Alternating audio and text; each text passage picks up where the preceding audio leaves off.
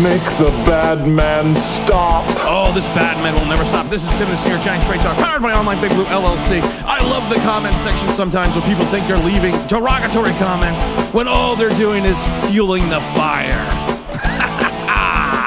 Oh, it's the bye week, you can tell. Because, literally, Twitter has gone stupid. The comment section on YouTube has gone stupid. I mean, it was great because I think it was Joey S. asked me a question on in the comment section. I rephrase one of the most recent videos, and he says, "Has the Giant fan base? Are we really the stupidest fan base out there?" Because there was that poll that says that the Giant fans are some of the most unintelligent fans, in reference to football, a reference to their team. And I would like to disagree. I mean, I really would. I would like to say no. But I've seen it firsthand. I've watched the progression since '76 to where we are now. I blame MetLife.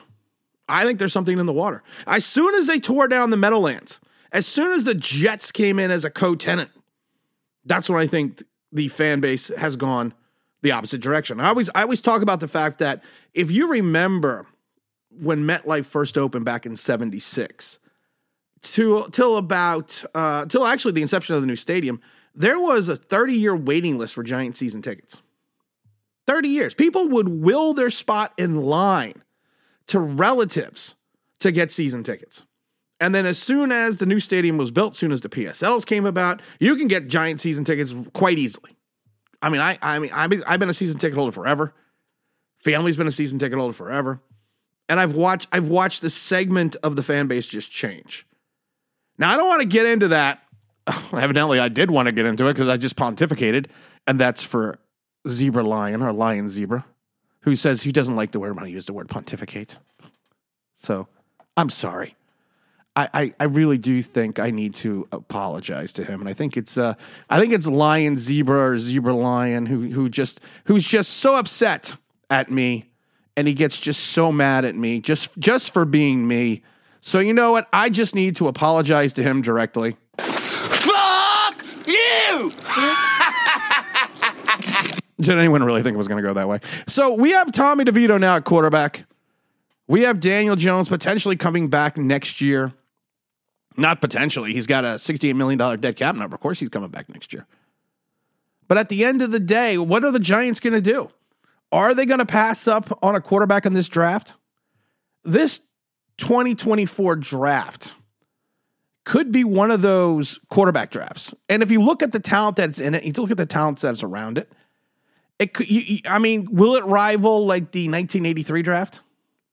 Will it rival the 2004 draft? It could, because there is so much talent in this draft. Now, like I said, Tommy, you know we love Tommy. Jersey Shore Tommy. Wait for the beat to drop.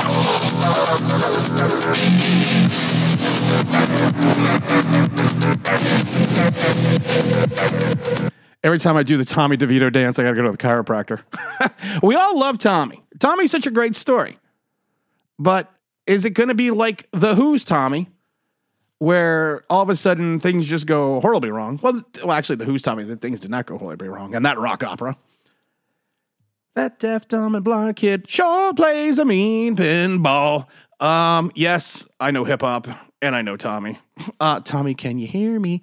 But we cannot rely on the essence of Tommy DeVito to be the quarterback in 2024. If Daniel Jones is going to be the starter, we can't rely on that. We can't, because we don't know how he's going to respond to the surgery. We don't know how that's going to affect this season. We don't understand if at one point in time he may not come back till week 9 or 10. And if he does come back, will he come back in training camp? Will he have the ability to get himself in game shape? There's so many unknowns, and we have so many unknowns going into the season. But like I said, I mentioned 1983 and 2004. 1983 is that draft that was the quarterback draft. Was the John Elway draft. Was that big draft where John Elway forced his way out of Baltimore into Denver.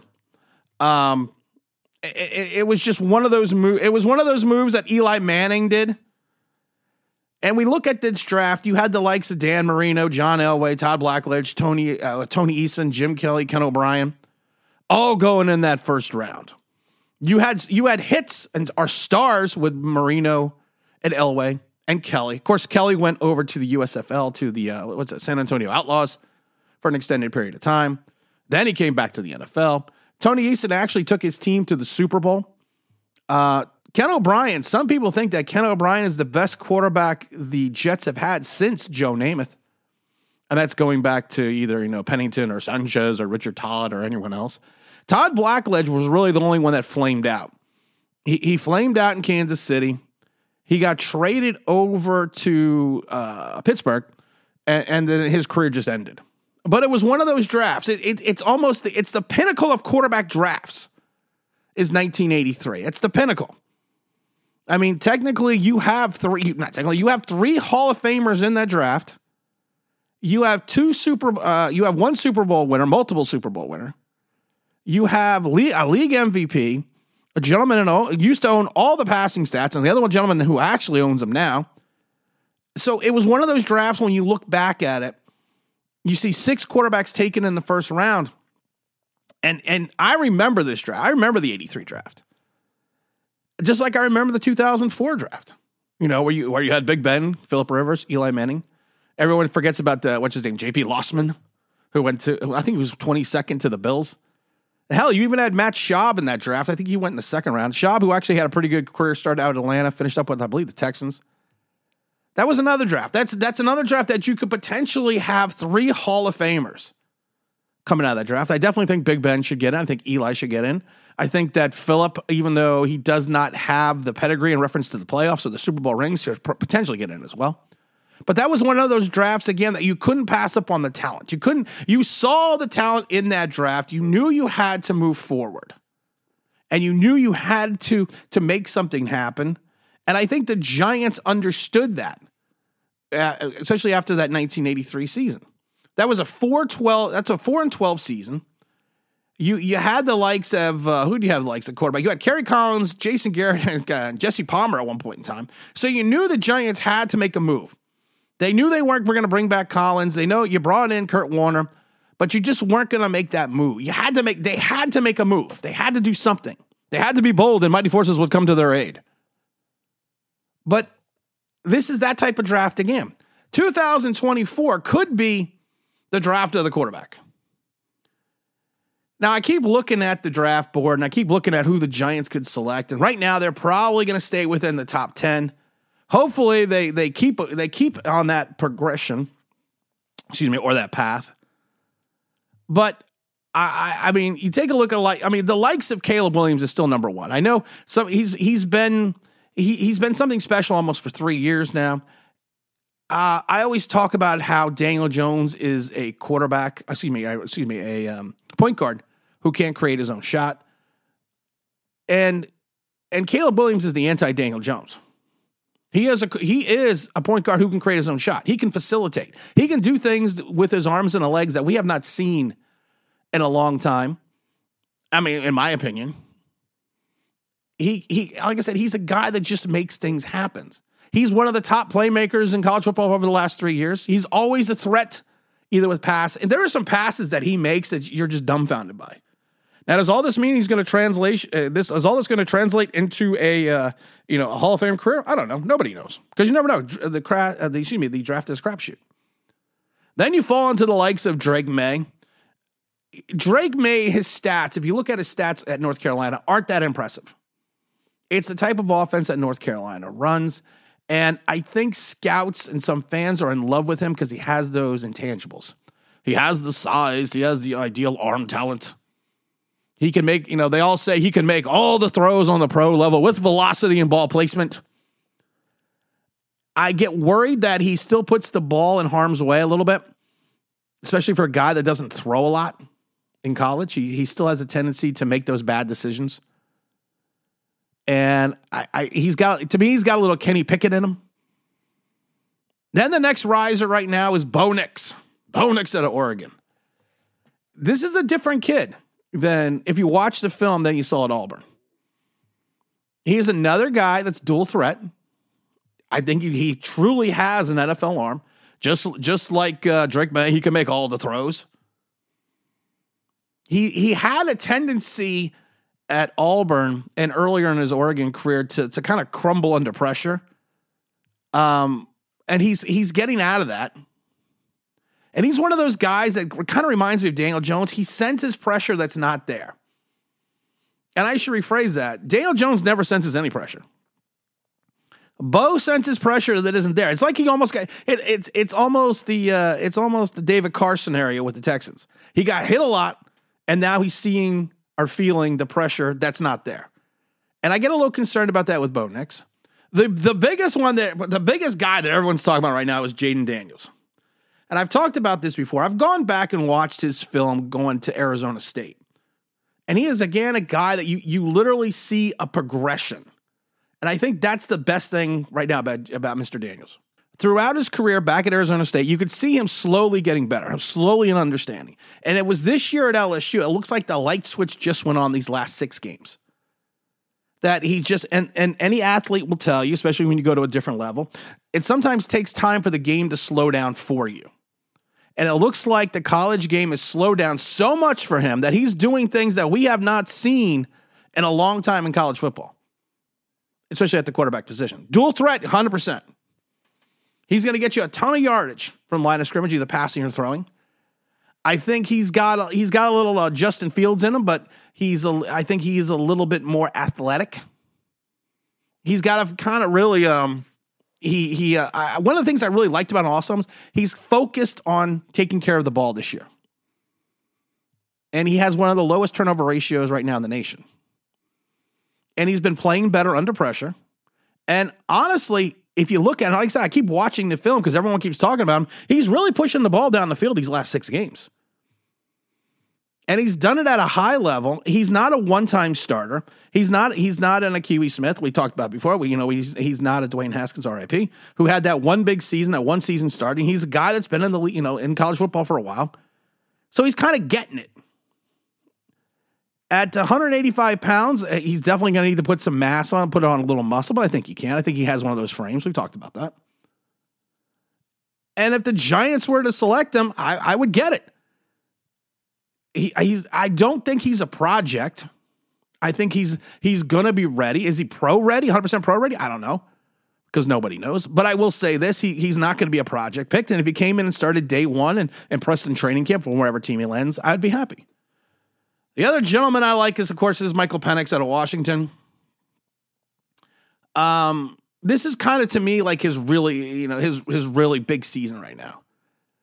And he's just one of those guys that has had injury issues. He's got listen, the kid's got top-end arm talent. I mean, he's got big talent with his arm. I think he's got – what worries me about Penix a little bit is he's kind of got a wonky throwing motion. Is it a Patrick Mahomes type style? No, Patrick Mahomes' throwing motion is the fact that he uses his arm in different angles to complete different passes. I think Penix just naturally has an unorthodox throwing style. And I worry about his lower body mechanics. But the kid, like I said, I always said this about throwing motions. If something's work, this is what I hate about certain when you talk about throwing motion. This is what I hate, especially when you go into the NFL. You have these people that try to change their throwing motion. Let's change his throwing motion. Let's make it more of a standard NFL throwing motion. Now imagine if you did that to Patrick Mahomes. I think a lot of times when you tinker with someone's motion, you really screw them up. Now I do worry, like I said, about his lower body mechanics, but like I said, the kid can bring it. The kid can chuck it. And I wouldn't screw with what he does because what he does and what he has done has made him who he is. I'm not as high on him, driving up the draft board. I still think he's going to be in the 20s. But he's another one I wouldn't be upset if the Giants picked. And of course, we want to talk about Deion's boy out of Colorado, Mr. Sanders Jr. It's not Junior, but I just like to call him that. Deion Jr. We'll call him Mini Neon. Jacksonville State to Colorado hasn't really skipped a beat. He looks great under pressure. He's one of the things that worries about me is I don't think he's got that big arm. I don't think he's got that top tier arm. I don't know. I'm not even sure if he has a second tier arm. And I'd be curious in the combine to see if he does have the ability to make all the NFL throws. But like I said, he's played well. He's played extremely well. Then everyone also talks about J.J. McCarthy. I don't like J.J. McCarthy. Again, J.J. McCarthy reminds me of Drake May. He's got the NFL intangibles without the college football success. They always say he can make all the throws on Sunday. Well, yeah, that's great. And he's got good velocity on the ball. I think he needs to improve his touch, but the problem is this: he doesn't pass enough. Like we've talked about with Jaden, he's a little bit slight of build. So he's another. I'm not high on JJ. I know some people are. I just don't see it. And I love because people are all upset about it. People were crushing on Riley Leonard out of Duke. You know what's funny about Riley Leonard? He's athletic. He's tough. He's a good runner. I think he has a natural ability and a natural field in the passing game. He just of course went to Duke. So we all know about Duke quarterbacks. Go looking at Dave Brown and also looking at some other guy named Daniel Jones. He's now entered the transfer portal, and he's kind of looking at Notre Dame. But I think he needs to look at the cautionary tale known as Sam Hartman, who should have came out last year, who transferred to Notre Dame, and that did not go extremely well for him, Mr. Hartman. But he's not going to be out in the draft. And then who am I forgetting? Who am I forgetting? I'm forgetting something. I'm forgetting the kid out of Texas. I never remember his name. I do know he's, like I said, I do know he's another guy with a big arm, and he can make all types. They all say it again. He can make all those Sunday throws. He is another gentleman that's got kind of an unorthodox throwing motion. But the difference between him and Penix is he's got a very quick release. I think his deep ball accuracy is pretty good. Does he have the ability to place the ball where he wants to? I think he's very inconsistent. But again, this is college. These are certain things that can be taught. I think he's lower second round. And just remember this, guys. You don't have to take a quarterback in the first round. You can take quarterback second round. You can take quarterback in the third round. Hell, you can take quarterback in the seventh round. But these are guys that, like I said, can Shane really pass on this draft? Because you don't know what's coming down in 2025. You don't know what's coming down with day. And if you don't take a quarterback now, I'm not saying in the first round, maybe in the first three, but if you don't take a quarterback now, and Daniel Jones flames out again in 2024, and are you really going to rely on him for year 7 in 2025? Oh, we're going to have a big stream on Sunday. Yeah, I know there's no game, but we're still going to have the Sunday stream. Make sure you stay tuned for that. And as always, don't forget to like. Don't forget to subscribe. Don't forget to ring that bell because you want to know why. That'll be awesome.